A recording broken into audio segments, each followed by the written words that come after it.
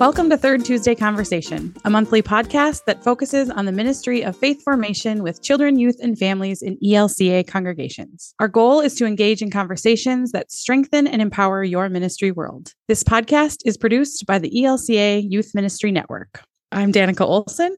I'm Adam Butler. And I'm Elizabeth Pedersen. Hey, everybody. Welcome back to Third Tuesday Conversation. We've arrived to the last month of 2022. I can hardly believe it. Did you see that video of all those local news anchors saying exactly what you just said? They spliced them all together and they said, can hardly believe it's December already. Can you believe it? It's December already. Are you saying I have no new original thoughts, Adam? I'm just saying it was funny and I say it all the time. Yeah, totally. I do too. Should we talk about the weather next? I was just about to say, and next up, we're going to talk about the weather because that's what we do. All right. Anyway, hi, everyone. Today, we have the extreme privilege to be joined by two esteemed guests, Pastor Sarah and Pastor Manuel. Oh, my. Who serve on the Extravaganza team. Is that what you serve on? Is that the name of are you on the E team? Okay. Yes. Sweet. And we are going to have, I think, a riveting conversation about ministry in borderlands. The two of them work in Southern California and have some experience with accompaniment and relationship building in border places. Mm-hmm. And so we've invited them to talk about this very interesting piece of ministry, but also sort of the cross sections about what we are teaching and growing in our young people around issues of immigration and refugees, people seeking asylum. And so I'm going to let them introduce themselves and how they landed where they currently serve. And then I just am so excited to dive into this conversation. So welcome. We're so pumped to have you. And if you'd start out first by telling us the non-Danica version of who you are. Thank you. You're on. No, I think you should go first. So I think you should say your role at Extravaganza too. Yeah, I'm the content and program executive director for the Extravaganza. I'm also senior pastor here at St. Andrews. And I started as a youth minister here, as a youth pastor, youth family and social ministry 18 years ago in October. So I was a student at Luther Seminary. I interned at Central Lutheran in downtown Minneapolis. And my wife and I are both from California. And after 6 years in Minnesota, we were ready to get out and come hopefully south and hopefully a little west. And found myself called to St. Andrews here, never expecting. I avoided all the youth and family ministry courses in seminary because I didn't want to get pegged for that. But this was a good call, and I found myself in the southernmost western spot in our continuous United States. So it's also partly my home. My dad was born in Tijuana, so I have cousins and aunts and uncles and all that in Tijuana and here in San Diego as well. So I was really excited to be, and my wife was too, to get out of Minnesota and actually come to San Diego.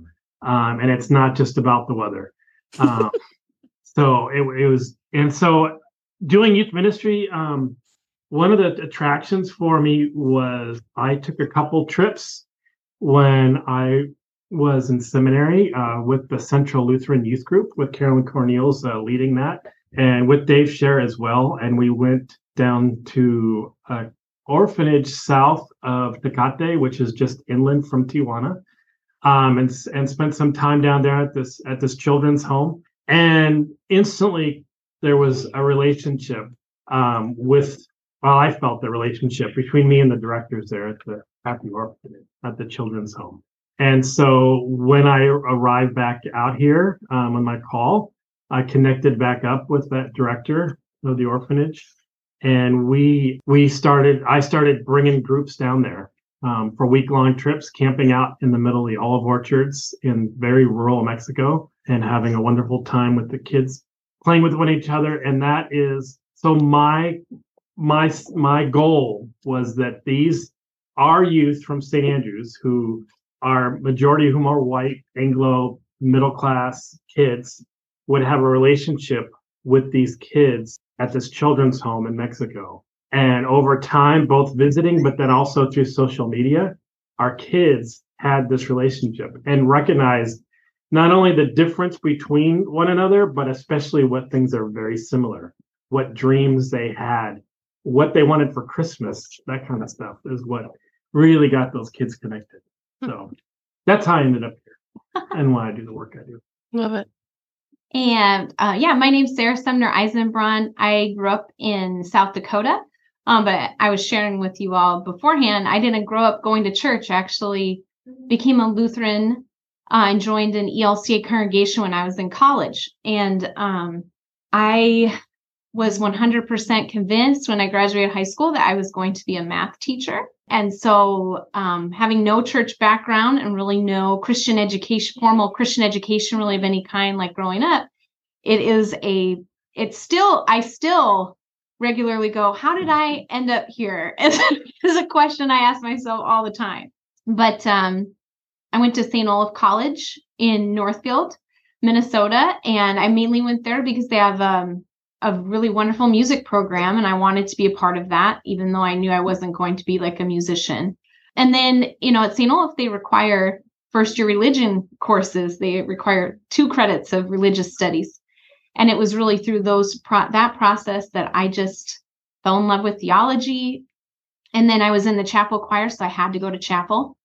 So that was part of it, singing the hymnody, being a part of the Christmas fest there and things like that, where I think things kind of started to take root for me. And then, I ended up double majoring in religion and English literature. And what do you do with those degrees?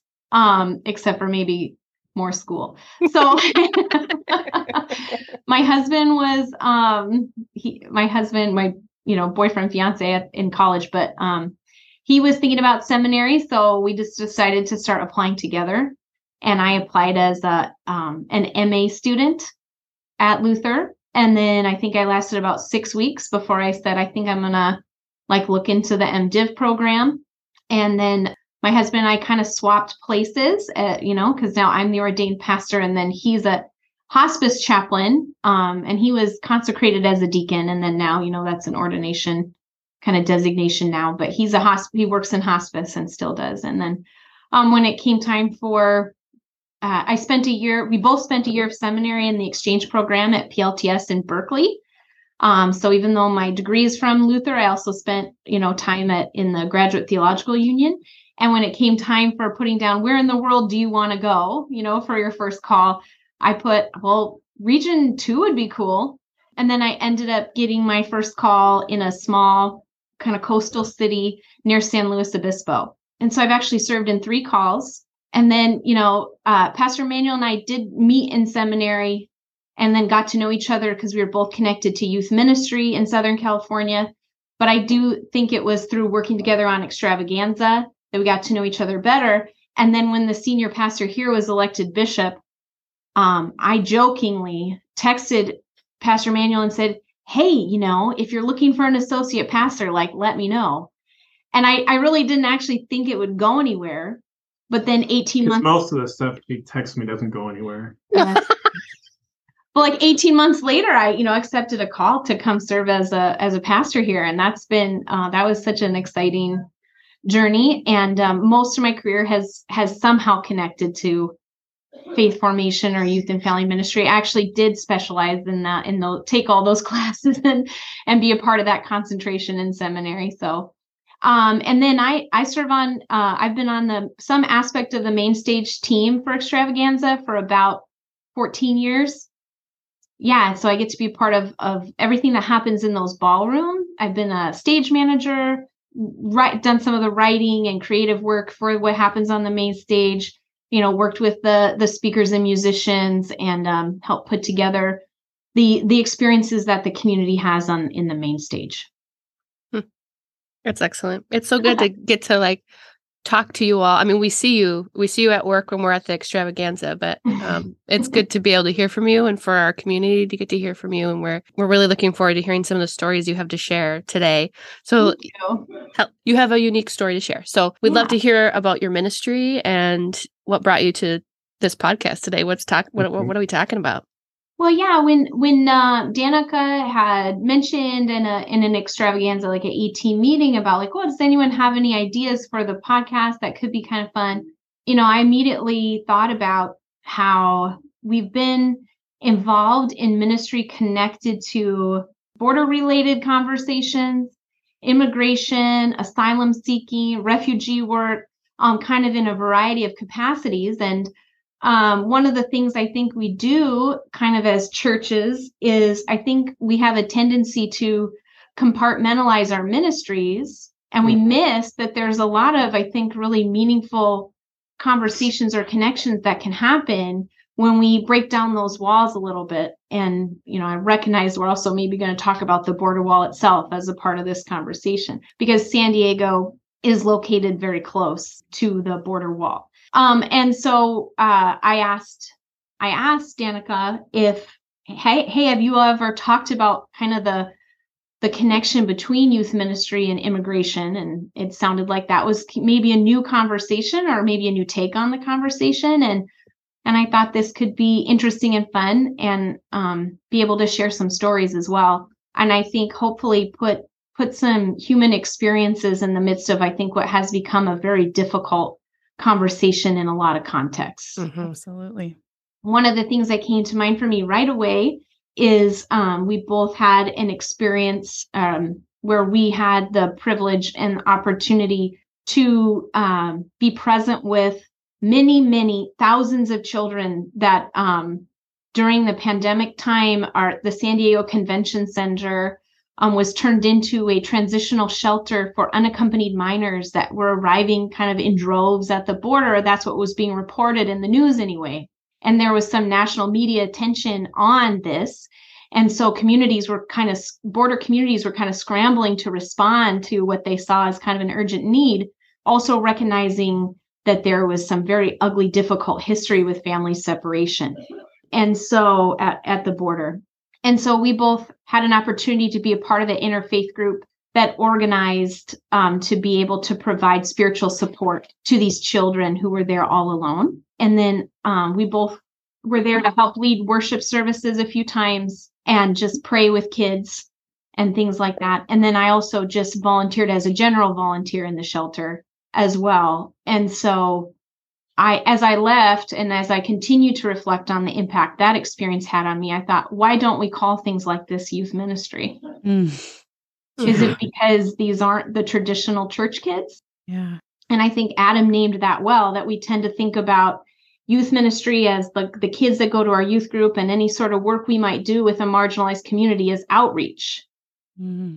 But I wonder what benefit could be had as a church if we change the labels on those things. Well, it changes our perspective, because we're no longer trying to missionize or convert.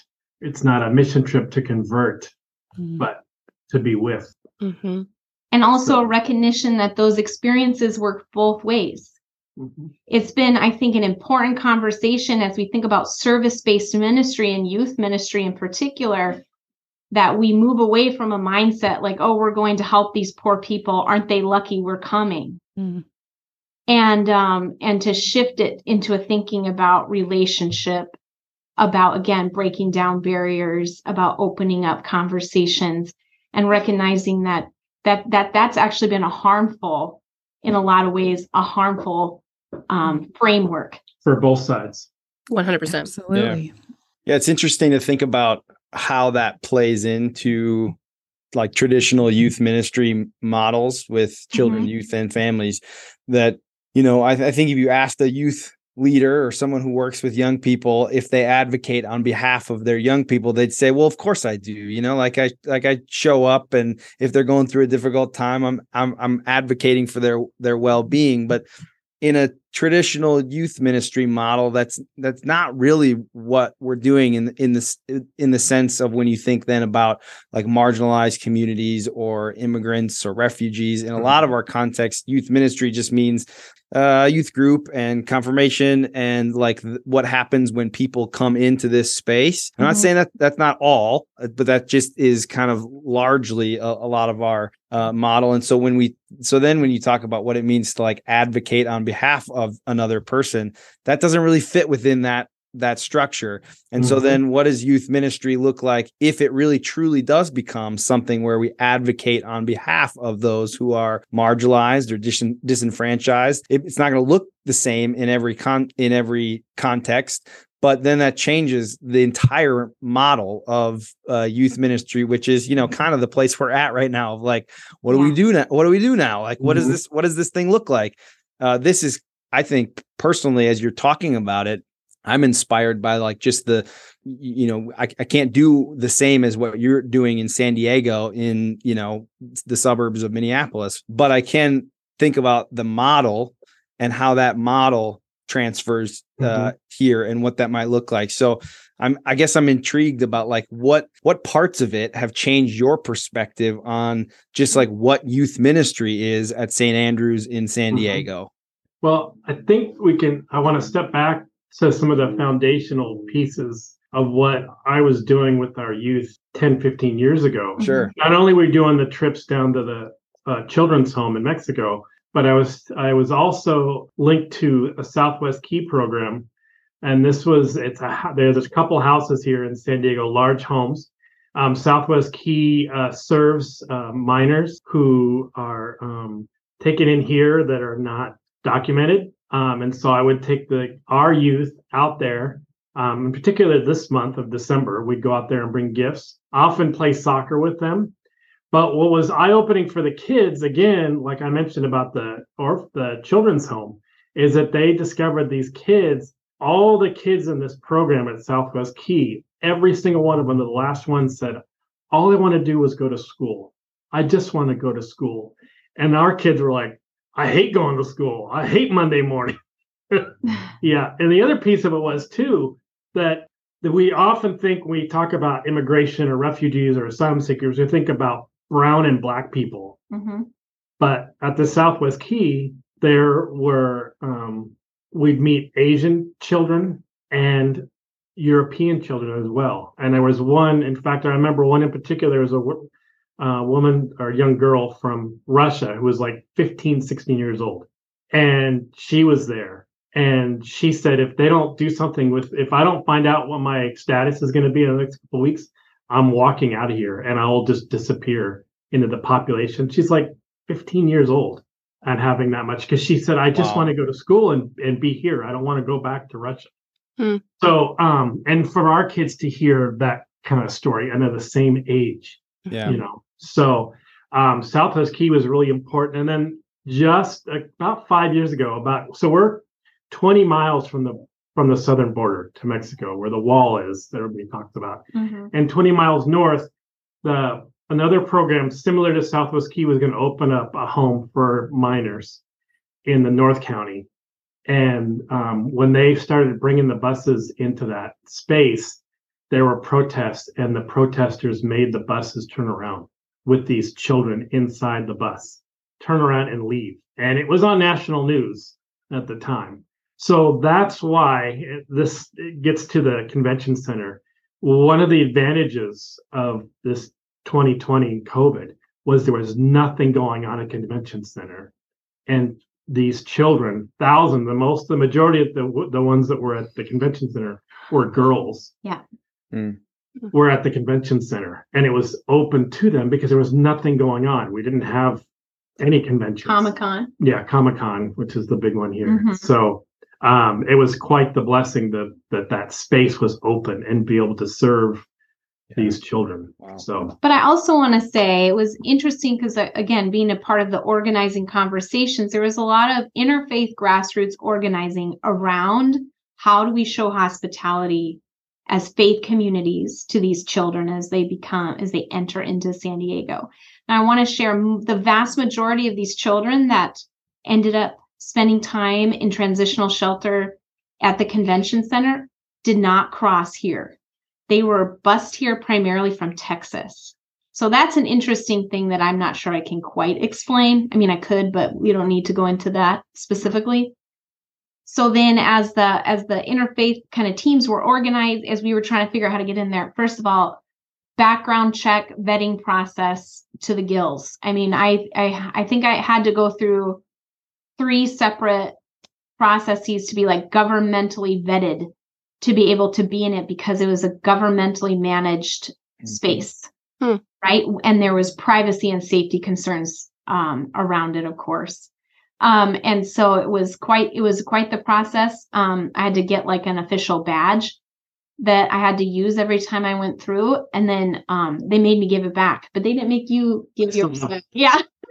I was just looking at it. So it was quite, I don't want to make it sound like we just got to walk in there. We had to make some real commitments to go through everything that we had to go through in order to even just walk into the convention center. And that actually volunteering there through the way that the government contracted with several local social service organizations. And I just happened to know someone who knew someone that could like put in a good word for me so that I could go through the process to get vetted as a volunteer. Because not a lot of people ended up getting to do that. So I feel really grateful. But I do want to say I had mixed experiences and feelings about it the whole time. What I think ultimately I was thinking was this is happening here in my neighborhood, in my backyard. And I don't want to miss the chance that I might have to see this for myself and to be present in whatever's going on. You know what I mean? Mm-hmm. And again, when as a parent myself, I have 2 elementary school age children. When you start thinking about these kids arriving here alone, going through the process of going through what's called holding. It's not detention as such as the holding process after they're presented at the border and then placed in a transitional shelter while they're processed for entry into the U.S. Of them doing that all by themselves and knowing that they were here and close, and recognizing I have a call as a pastor, I couldn't not at least try, you know? Mm-hmm. So that's kind of what was motivating me. And it was also the very first thing I did after I'd become fully vaccinated. And then my very first time volunteering there, I ended up with a group full of COVID exposed kids. She was in the COVID ward. I was. So there was a lot. I mean, I just had it was quite the emotional. And she still hasn't gotten COVID. I haven't. Wow. I did not. Yeah, that was kind of wild. Yeah, I'm grateful for that. So in the minor, the convention center was only open for that time. It was only like just over 3 months. And they served close to 2,500 children during that time. So it was pretty amazing to walk into that space and see the thousands of cots. I mean, I related it to like youth gatherings, because the convention center. Right. So imagine that interactive space just full of cots. For sleeping kids that were there on their own. Mm-hmm. Yeah.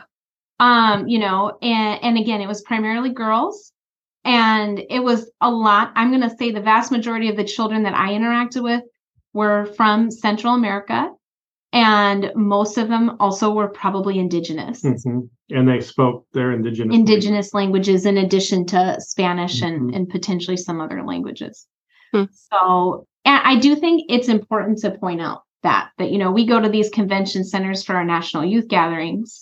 And this was just a way that a convention center was holding space for youth in a different way. Mm-hmm. Yeah.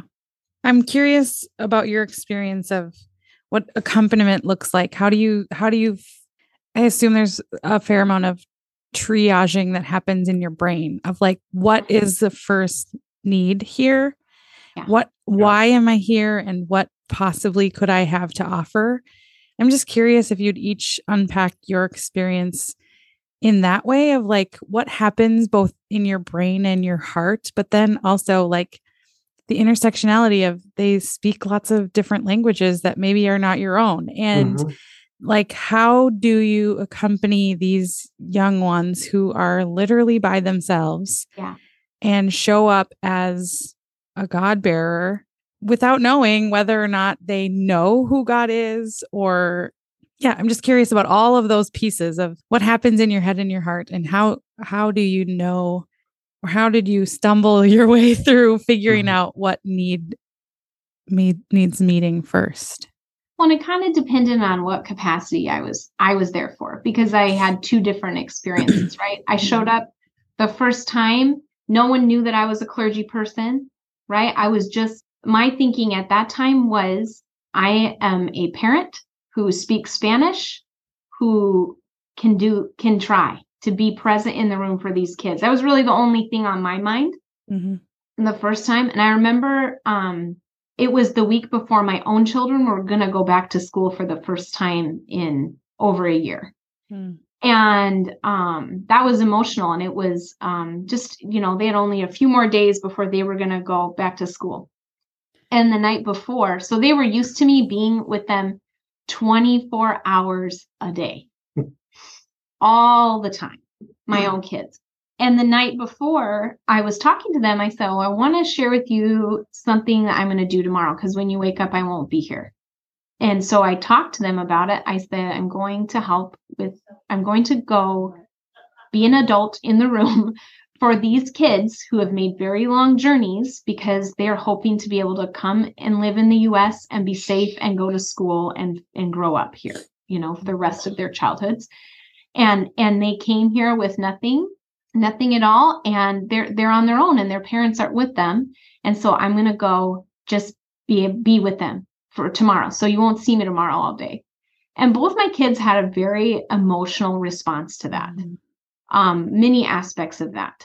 And then, so I was definitely thinking about that. And as a parent myself, again, that was one of my primary motivators. I thought these kids don't have any trusted adults with them that they know. We're all strangers.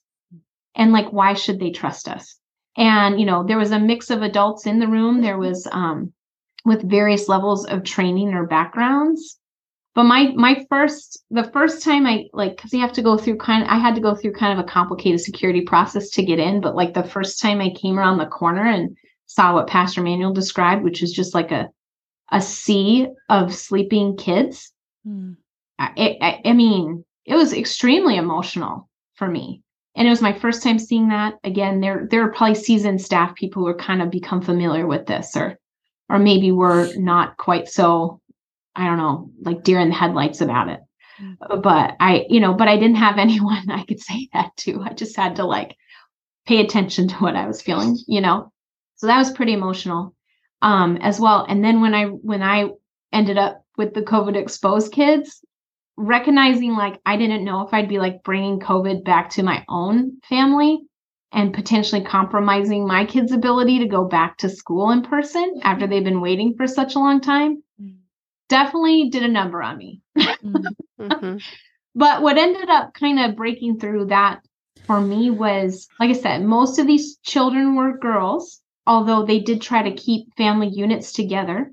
And so there were two girls in my group that I spent the day with who had a little brother with them that they were caring for. So these girls were probably like 13 and 14. And then they had like a 6-year-old brother with them. And that was the age that my son was at that time. And the little boy was crying and upset. And there was something in his like cries for help that I think broke through to me, where I was able to go, this is why I'm here, So then that kind of something broke through that for me, so I could kind of kick more into gear of being able to feel more emotionally present with them for the rest of the day. So, I mean, as far as like, what does accompaniment look like? In that case, I really had, my only goal was just to be present, because I knew I wasn't really, there's also a lot of rules about what we could and couldn't share about being there for security reasons. So I knew that the only time I had with these kids was that time. That was it. And when I left, I would never see them again, So there was that experience. And then when we got to come back to be a part of the worship services, one of the things that the kids had requested was spiritual support. They actually asked for that because a lot of them grew up with deep faith in their hearts, in their families, in their lives. And so we got to be a part of like an interfaith team that led these worship services several times. I don't know how many times we got to do it, 3 or 4 times. At least 4 times. And almost every time the kids got emotional. When we started singing songs that were familiar to them in Spanish, when we did the prayers, I don't know, it was a very tender, sacred space. Yeah, I worked 3 years as a preschool director and teacher for Head Start in Stockton, California. And because I was one of the few male students, they put me in the worst neighborhoods. Few male teachers? Yeah, teacher, yeah. So anyway, they put me in the worst neighborhoods, which thankfully were also neighborhoods where my family was.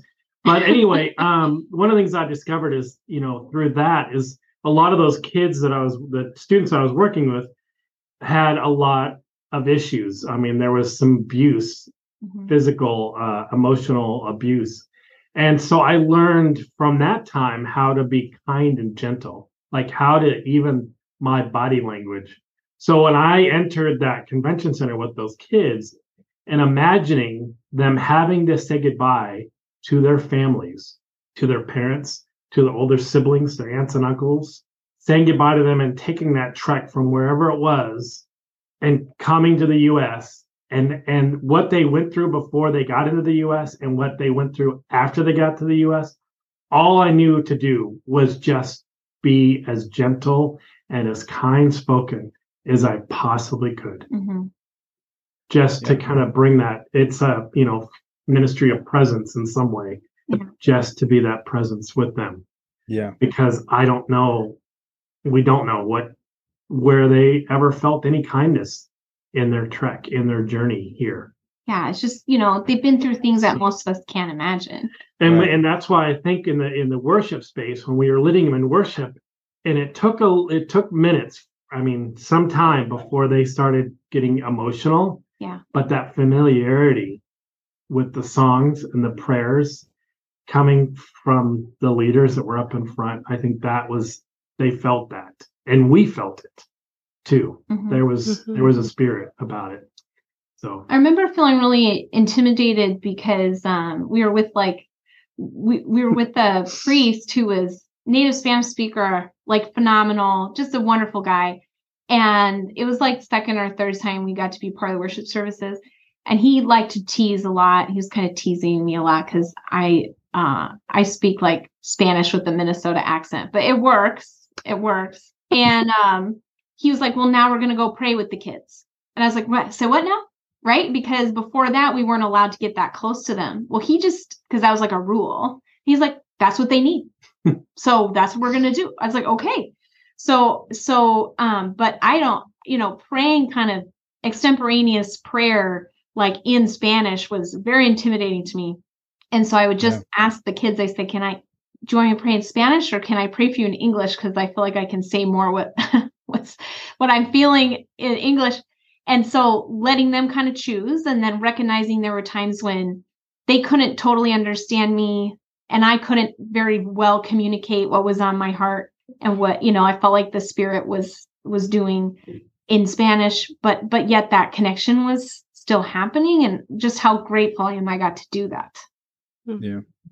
The interesting thing for me as I'm listening to you both talk about this is like there was an element of this that was complicated, right? Like all of the things that you needed to go through to get to the place where you were in that convention center. And even like when you're in there, the rules you have to follow and the things you have to be mindful of, there's so much complication there.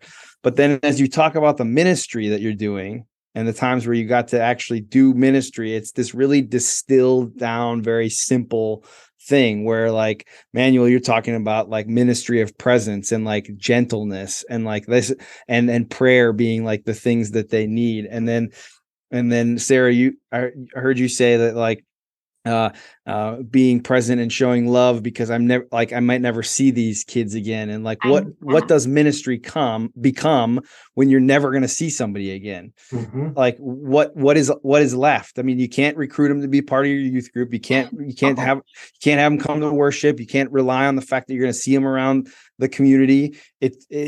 What else is left when it all distills down to like, the only thing that I have is this. And as I'm listening, I'm like, what an inspiration. Obviously, I mean, like, as you're taking things from this, but like, what a unique thing to like work through all the complications. But then when ministry, the rubber hits the road on the ministry level, it's like very simple, like human to human presence and like gentleness and compassion and prayer. And I may never see you again, but I hope that you just remember this part of the journey that you're on. Yeah, that is youth ministry for me. Yeah, right. There should be a complexity to it and risk.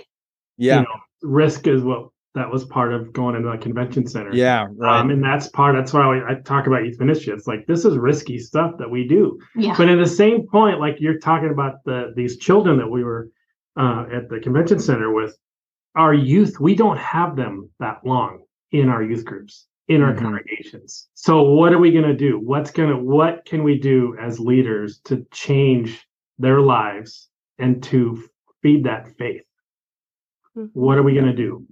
And it's not just about playing dodgeball and capture the flag. There's something else that we need to be a part of with our youth. But here's the wild part about, I think I felt so strongly like the presence of the Holy Spirit in this whole journey, because I'm going to like fast forward really quickly. So this all happened in like April and May of June. 2021, June. Okay, April, May, of 2021, right? Yeah. So this is what's wild. So then we ended up at St. Andrews with no intentionality behind it at all, becoming a transitional shelter for families from Haiti who are seeking asylum in the United States. It's kind of a wild story. Again, it's like one of those moments where I'm like, I would always tell people, if this isn't the Holy Spirit, then I don't know what to call this whole thing. It was, again, a blessing of this time of COVID for us, because our buildings, like the convention center, were empty. There was nothing going on. Yeah. So we ended up kind of through, that's a whole other longer thing, but we ended up finding out that there was this family from Haiti that had been released from detention or holding. Was it Saturday morning? At the end of May. Yeah, I got the call. It was like around Memorial Day weekend. Yes. Yeah. And I know because I was on vacation.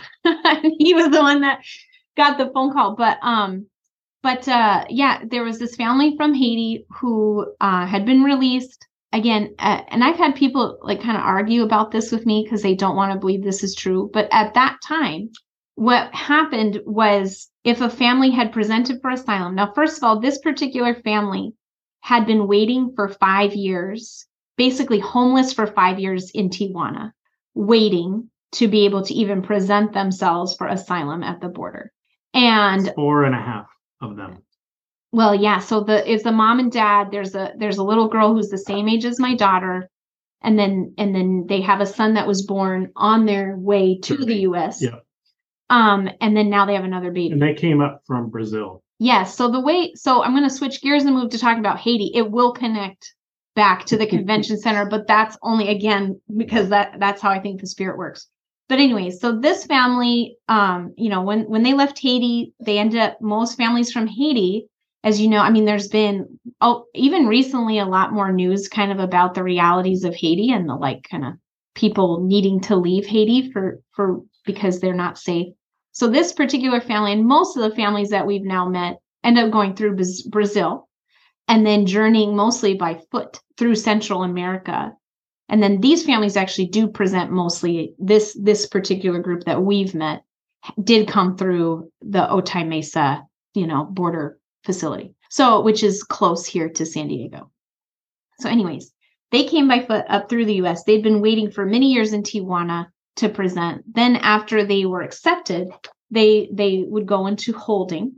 And then there's really no, right now, the way that our immigration system is set up, there's no like regulations about how long people are in holding. It's completely up to the Customs and Border Patrol offices of that particular facility. So it's not like they know once they say, okay, we're going to accept your application. Not even that. Once they say we're going to allow you to present, basically, they go into a holding place. And I've never been to these places. I don't know what they're like. I have. Okay. It's like jail. And It is. And then they spend however much time there. And then at that time, these families shared that what happened to them was they were released from holding in the middle of the night and then dropped off in downtown San Diego. I describe it like, you get told when you're getting discharged from the hospital and they say you're going to be discharged today, but it'll be later this afternoon. And so they get stuff set like at 3 or 4 o'clock. But then once all the paperwork's done and then everybody is loaded onto the bus, it's dark. Yeah.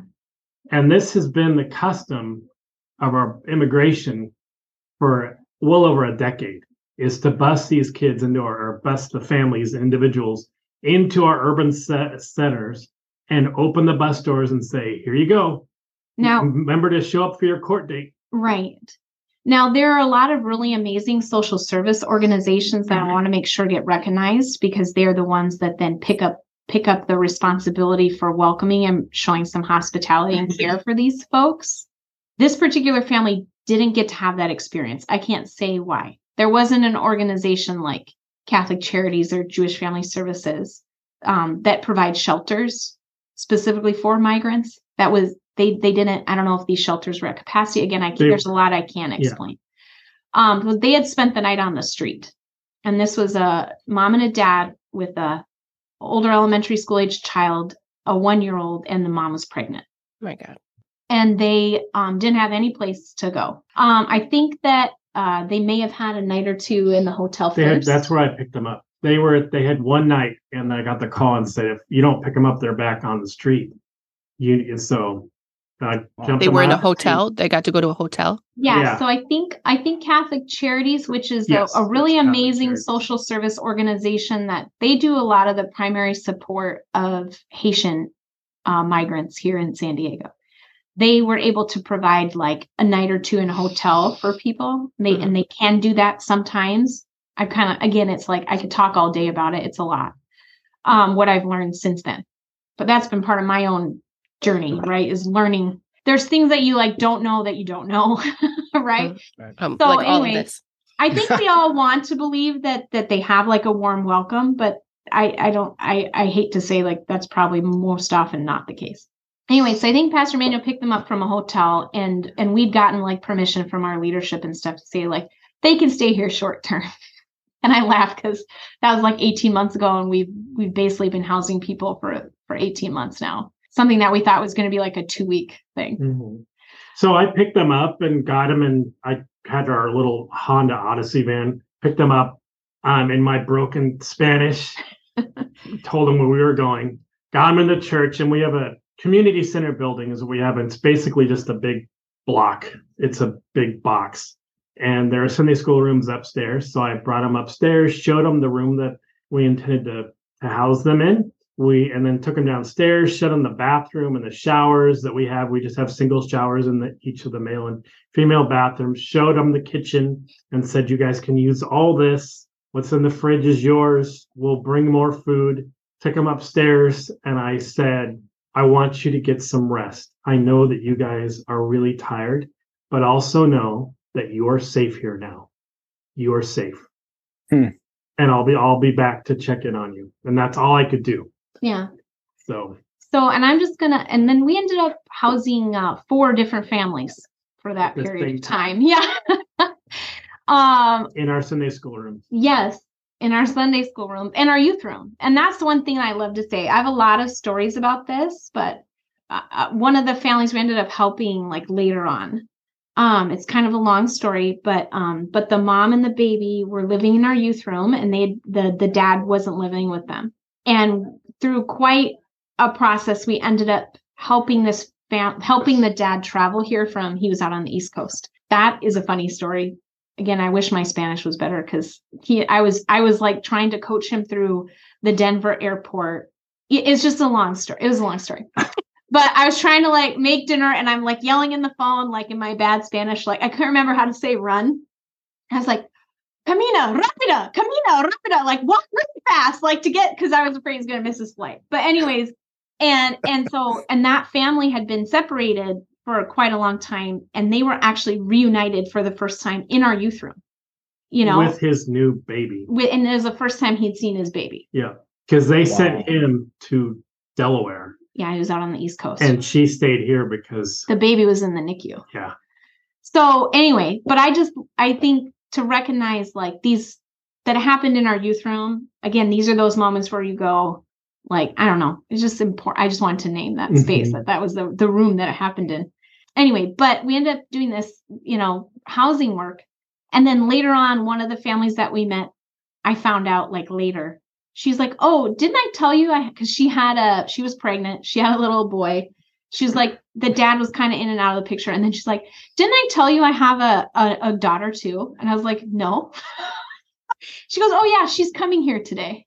I was like, huh? Like it was just, but it come to find out this little girl who I've gotten to get to know since then was actually in a comparable facility that we had volunteered at, the convention center here. She had been through a comparable program in Texas or Arizona. And so the fact that I had like volunteered at this space I was so grateful that I got to have that experience, because I think it changed the way I interacted with this child when I met her, knowing that that's what she had been through in order to get here and be reunited with her family.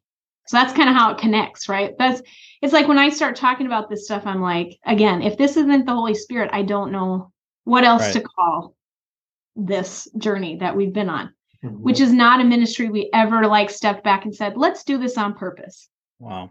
You know what I mean? Yeah. It's incredible. But a huge part of what we ended up doing with these families was learning how to get them connected to the social resources that are available to them, making sure they had rights to like appointments, figuring out how they can make use of the medical care that's available to them through social service support that they get, that Catholic Charities, again, coordinates with their caseworkers. But then one of the biggest joys, to bring it back to what Pastor Manuel was saying at the beginning, was that we got to help enroll the school-age children in school. And just seeing those kids blossom, one child in particular really blossom, because they were living here at that time. So they got to enroll their daughter in the school that's within walking distance from our church. And even though they don't live here anymore, she still goes there. And our kids that are here at St. Andrews get to see her at school there. And she went to camp with us. Yes, she goes to camp. Cool. A huge blessing for us as a congregation too is that we've been baptizing these children, and the families show up, an extended family that's here too. So that's just been amazing, and the welcome that the congregation has been able to be a part of through that. So because we were very cautious about our congregational members. What's the word I'm looking for? Like interacting with the families. We wanted the families to have privacy, to have their own space. So there are very few people that were able to kind of like be in contact with them directly from our congregation, just so that they could feel that safety, not be overwhelmed by us and have by a lot of well-meaning white English speakers, you know? Right. So that was really important to me. Yeah, that was such a gift. The first time that one of the family members said to me, like, would you baptize our child? And I was just kind of beside myself, because it's not like something we ever really talked about. And I said, of course, and that little boy's name is Emmanuel. Wow. So the symbolism of that was not lost on any of us. Right. Which means God's with us. Oh, thank you. Oh, and Advent. We're in It is Advent now. Advent It's a right now. perfect connection. Gosh. Well, Nail thank you on so much for head. telling us that. Ooh. That was, Cleaning that one up. That's why I'm a pastor. That's good. they taught you that at seminary, didn't they? So anyway, I think and I guess it's hard to not talk about this without sharing these stories, because it's like it's one thing to talk about immigration and our immigration system and the process of seeking asylum and the difference between refugees and asylum seekers and migrants and all these different categories. But it's like a whole other thing when, again, it's like you can't unsee stuff. Mhm. Once you start to obviously like know and care about these people and they trust you enough to start sharing some of their stories with you and invite you to be a part of their lives. And, just recently I was at a birthday party for a 1-year-old, my main volunteer that stayed connected to things with this particular family, and myself were invited to this 1-year-old birthday party. Oh, we just baptized her too, which was really cute. And we were invited to her birthday party, and it was just the two of us and a house full of people from Haiti.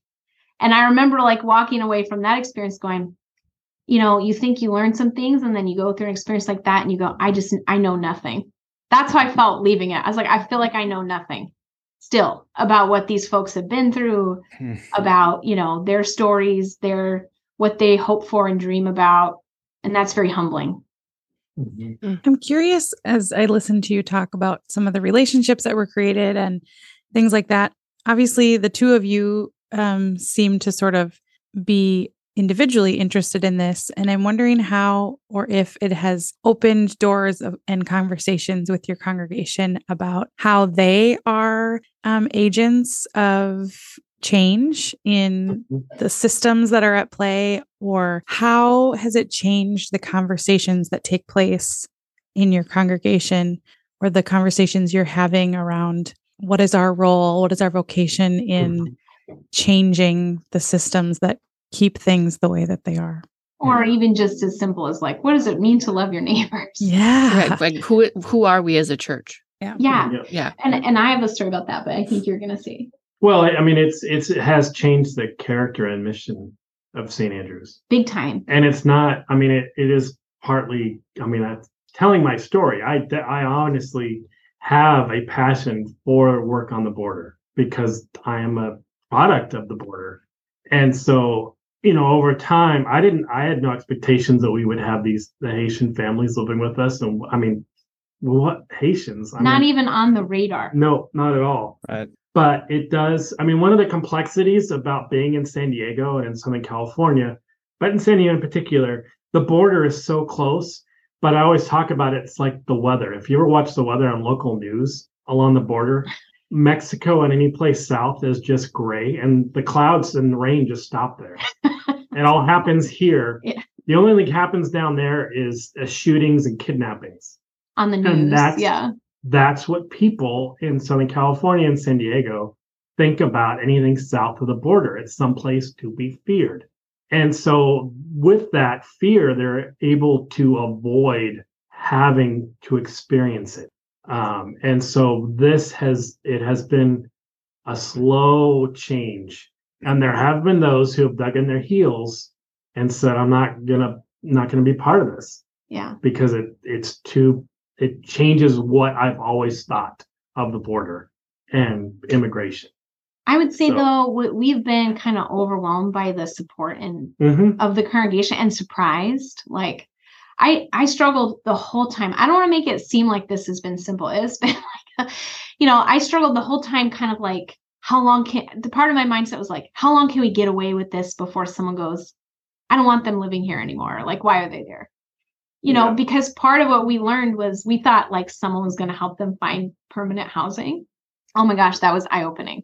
So like we had a dinner where with the first families that we got to know that were staying here, and we had a translator come, and I was like, well, and when you end up finding permanent housing, I said, well, who's going to help you find permanent housing? They're like, what do you mean? I was like, well, has anyone talked to you yet about like finding housing? And they're like, who would talk to us about that? I just remember like that's a good question. I don't know. Yeah. I mean, it was just like this. Pastor Manuel was on vacation, I think, at that time. Right. So it was like we kind of tag teamed it at the beginning and we actually have a really wonderful, I don't want to make it seem like it's all us either, because it's not. It's been a pretty amazing group of volunteers that have helped in different capacities. And part of what the gift is recognizing the way the Spirit has already equipped this community to do a lot of this. It's like already here. And that's been cool to see. Anyway, so when we realized like no one else is going to help them find housing, So when they came to stay with us, we did not know.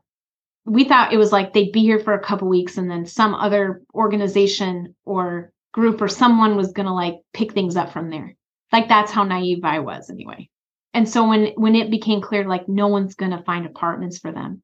And so if they aren't going to stay with us, we will be essentially returning them to homelessness or predatory living situations. If we just say your 2 weeks are up, bye. And we couldn't do that. I couldn't do that. Nope. So I don't want to make it seem like it's all like rainbows and sunny days or something. Mm-hmm. There's a lot. There's a lot of stress. Yeah. It's hard because you recognize this is life or death for these folks. It's not something to take lightly. Yeah. And one of the other complexities of it too is when the families are, we were able to get them housing, but they still aren't able to work. Yeah, they don't have legal work permits. Some of them are just starting to get them now. So they find work, which means those places that those people who are having them work are taking advantage of them because they don't have their paperwork. So the government says, yeah, it'll be 90 days. We'll get your work permits to you so you can. And so if they can't work legally, they can't show proof of income. And they have no rental history and no social security numbers. So there was no way they were going to get approved for an apartment without some support or help, just zero.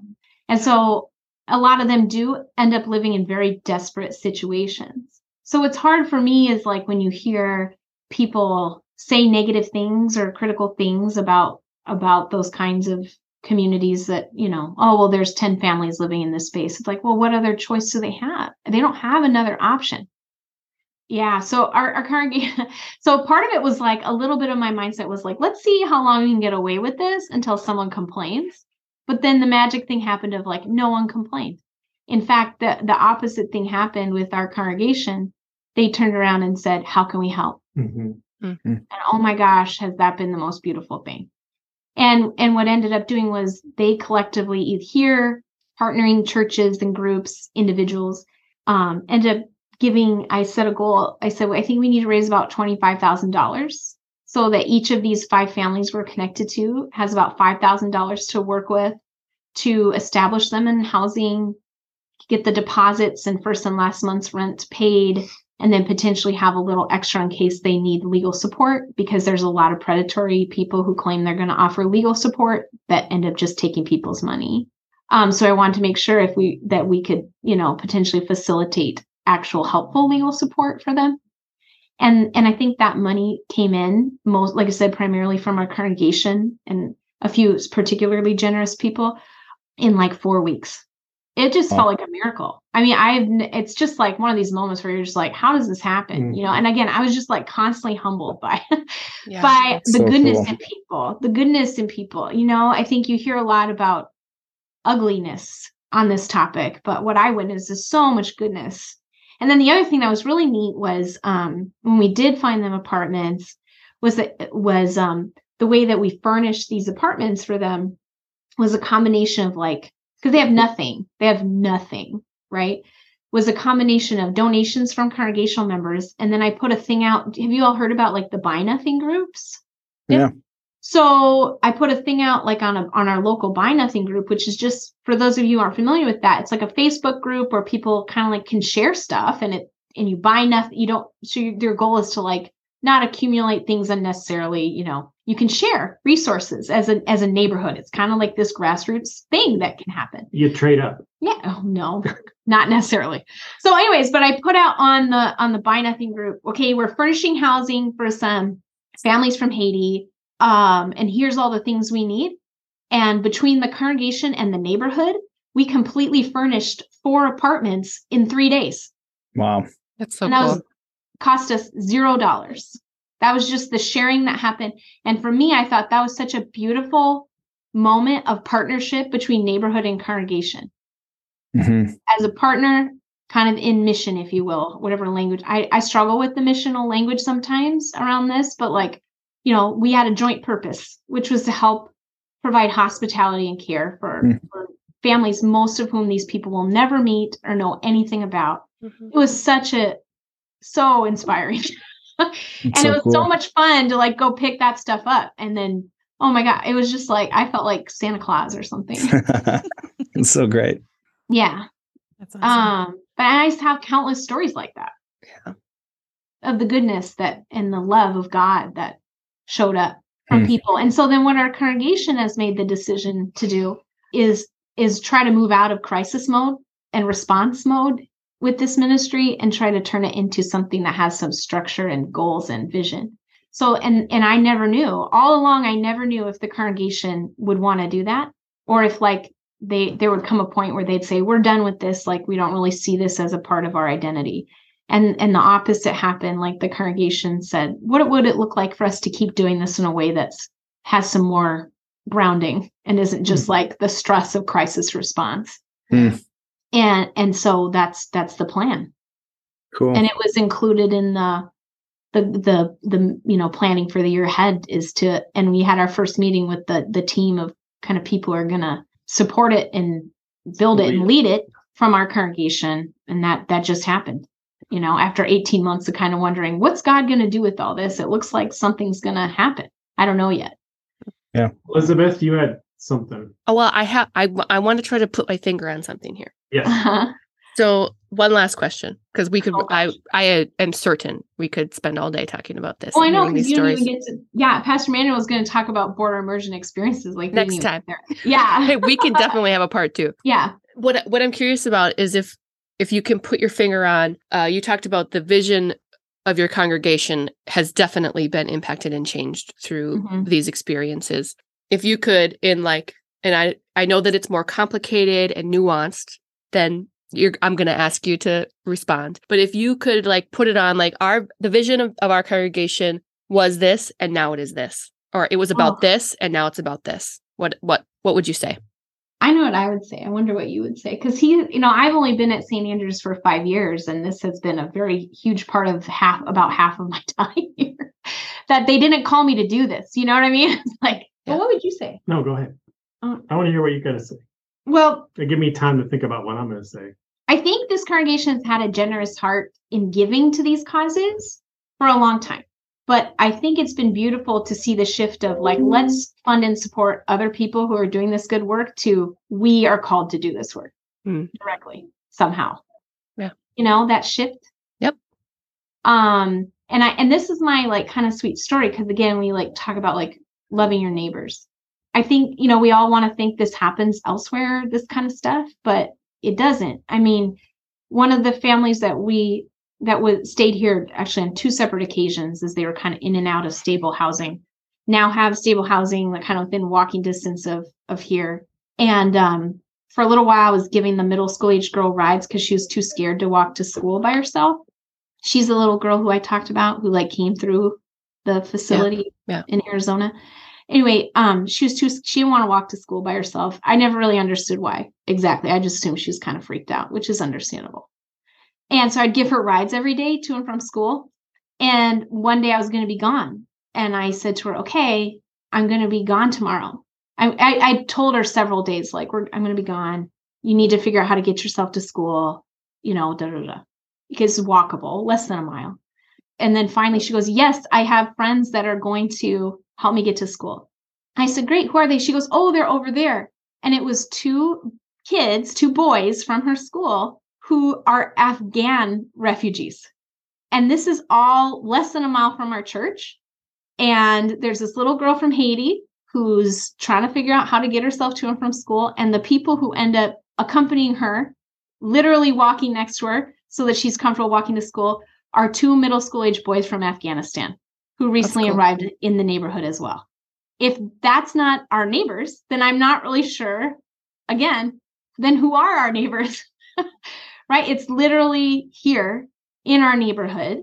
And these are children, these are teenagers, right? And so what does youth ministry mean then? When this is the neighborhood you live in, And so I think it has caused us as a congregation to wonder about, well, what does loving our neighbors here right now look like? And what is God calling us to do? Again, I don't think we have an answer. That was not succinct at all, Elizabeth. Well, it started to be. Pastor Manuel, what would you say? Well, I'd start with, when I introduce myself as Manuel Retamosa, senior pastor, people often think that I serve a Latino congregation. And that is not St. Andrews. It is, you could drop this congregation in the first ring suburb of St. Paul or Minneapolis, and they'd fit right in. It is, that's what it is. It's the white middle class congregation. So coming here and seeing the neighborhood change culturally, it is changing. Our cities are changing. Our suburbs are changing, and our rural communities are changing. And so how do we get our churches ahead? And that, I think that's what part of what I was called here to do. How do I get this congregation to get ahead of it? And so I did not want to be called youth ministry, but here I was doing youth ministry. Here you are. And taking our youth across the border in these experiences down there, both in Tijuana and Tecate and Alcha Children's Home, and having them experience that so that they're comfortable. I remember the first time that I took our kids with our leaders, and I wasn't able to drive. It was like my first year here, and we drove through one of my family's neighborhoods here in South San Diego. And one of the adult leaders said, "Oh, got to lock the doors." I'm like, this is my family's neighborhood, but it's a Latino neighborhood. Yeah. That is not the case anymore with this congregation. It's taken 18 years. Wow. But it's been a very big cultural shift and a perspective shift for them. So yeah, so I think it's just kind of like a movement from like, yeah, we're so glad these things happen, to, oh my gosh, what a gift that we're a part of, that we get to be a part of it. And again, I don't want it that sounds a lot cleaner than it is. It's a little bit, it's been an interesting journey. So, and I describe it as a patient change. Yeah. 18 years. You can't force it. Yeah. Wow. This has been an awesome conversation. Thank you so much. I'm so curious how you're going to edit this together. I hope there's some material in there. Oh, it's so good. There's a part 2 in store. So yeah, definitely. There was a moment in there where the three of us, I don't know if you were watching our body language at all, but it was just like being floored by the things that you're sharing with us. And it matters to me. And so, and who I am and how I see myself as a human and as a leader. And I feel a little bit of like, okay, of course there's more work to do, but I have work to do as a leader. Yeah. If we're going to continue, or if we're going to even try to figure out the way forward, like it starts with us, right? And like who we are and how we see our call to our congregations, the ministry, our world, our communities, and all the things. And so thank you. What is our call as a church? Yeah. I mean, I ask myself all the time, like, how did I, again, to bring it back to the beginning, like, how did I end up here? I have no particular giftedness or training or anything like that to be doing this. And that's part of, I think, what has been so deeply humbling, and something that like I try to continue to like give thanks for, because it's like, really, it feels like a gift. And it's not something it's like it feels like a privilege. Yeah. Well, and you're like holding these people's babies and speaking these words of promises of God's promises over them. And it's like you go, oh my gosh, like this is not, this is the kind of stuff that it's hard to put words to, how much it means. Right. When I discover that they trust me like that, that's huge. When they've been through so much, that's when it gets into my heart. Yeah. Like they trust me. And then their ongoing recognition, like even as they've kind of launched and done different things, there have been times when they've come back to say like, can we help a little bit with this? Or can you come be a part of this gathering or party? Or it's just so amazing. So, I mean, and that's why I think I want to like encourage people to try to break through this as like some sort of political conversation and think about the reality that these are like God's beloved children that we're called to be neighbors and siblings to. And it's like no grander purpose other than that. Yeah. Maybe. It's like any othering experience that we've been a part of. Once we have relationship and we have real faces behind real stories, Exactly. it's pretty hard to look away. Mhm. Yeah, it's Um, impossible. I mean, it's like when I was meeting with someone who'd been doing this work for a long time, she goes, I know the look in your eyes. She goes, you feel like someone has taken you out of your life and your world and they picked you up and they've moved you over here and the world will never look the same to you ever again. I was like, yeah, you're the only person that I've heard able to explain exactly what I feel right now that I have no language to describe. Like she finally was able to describe it.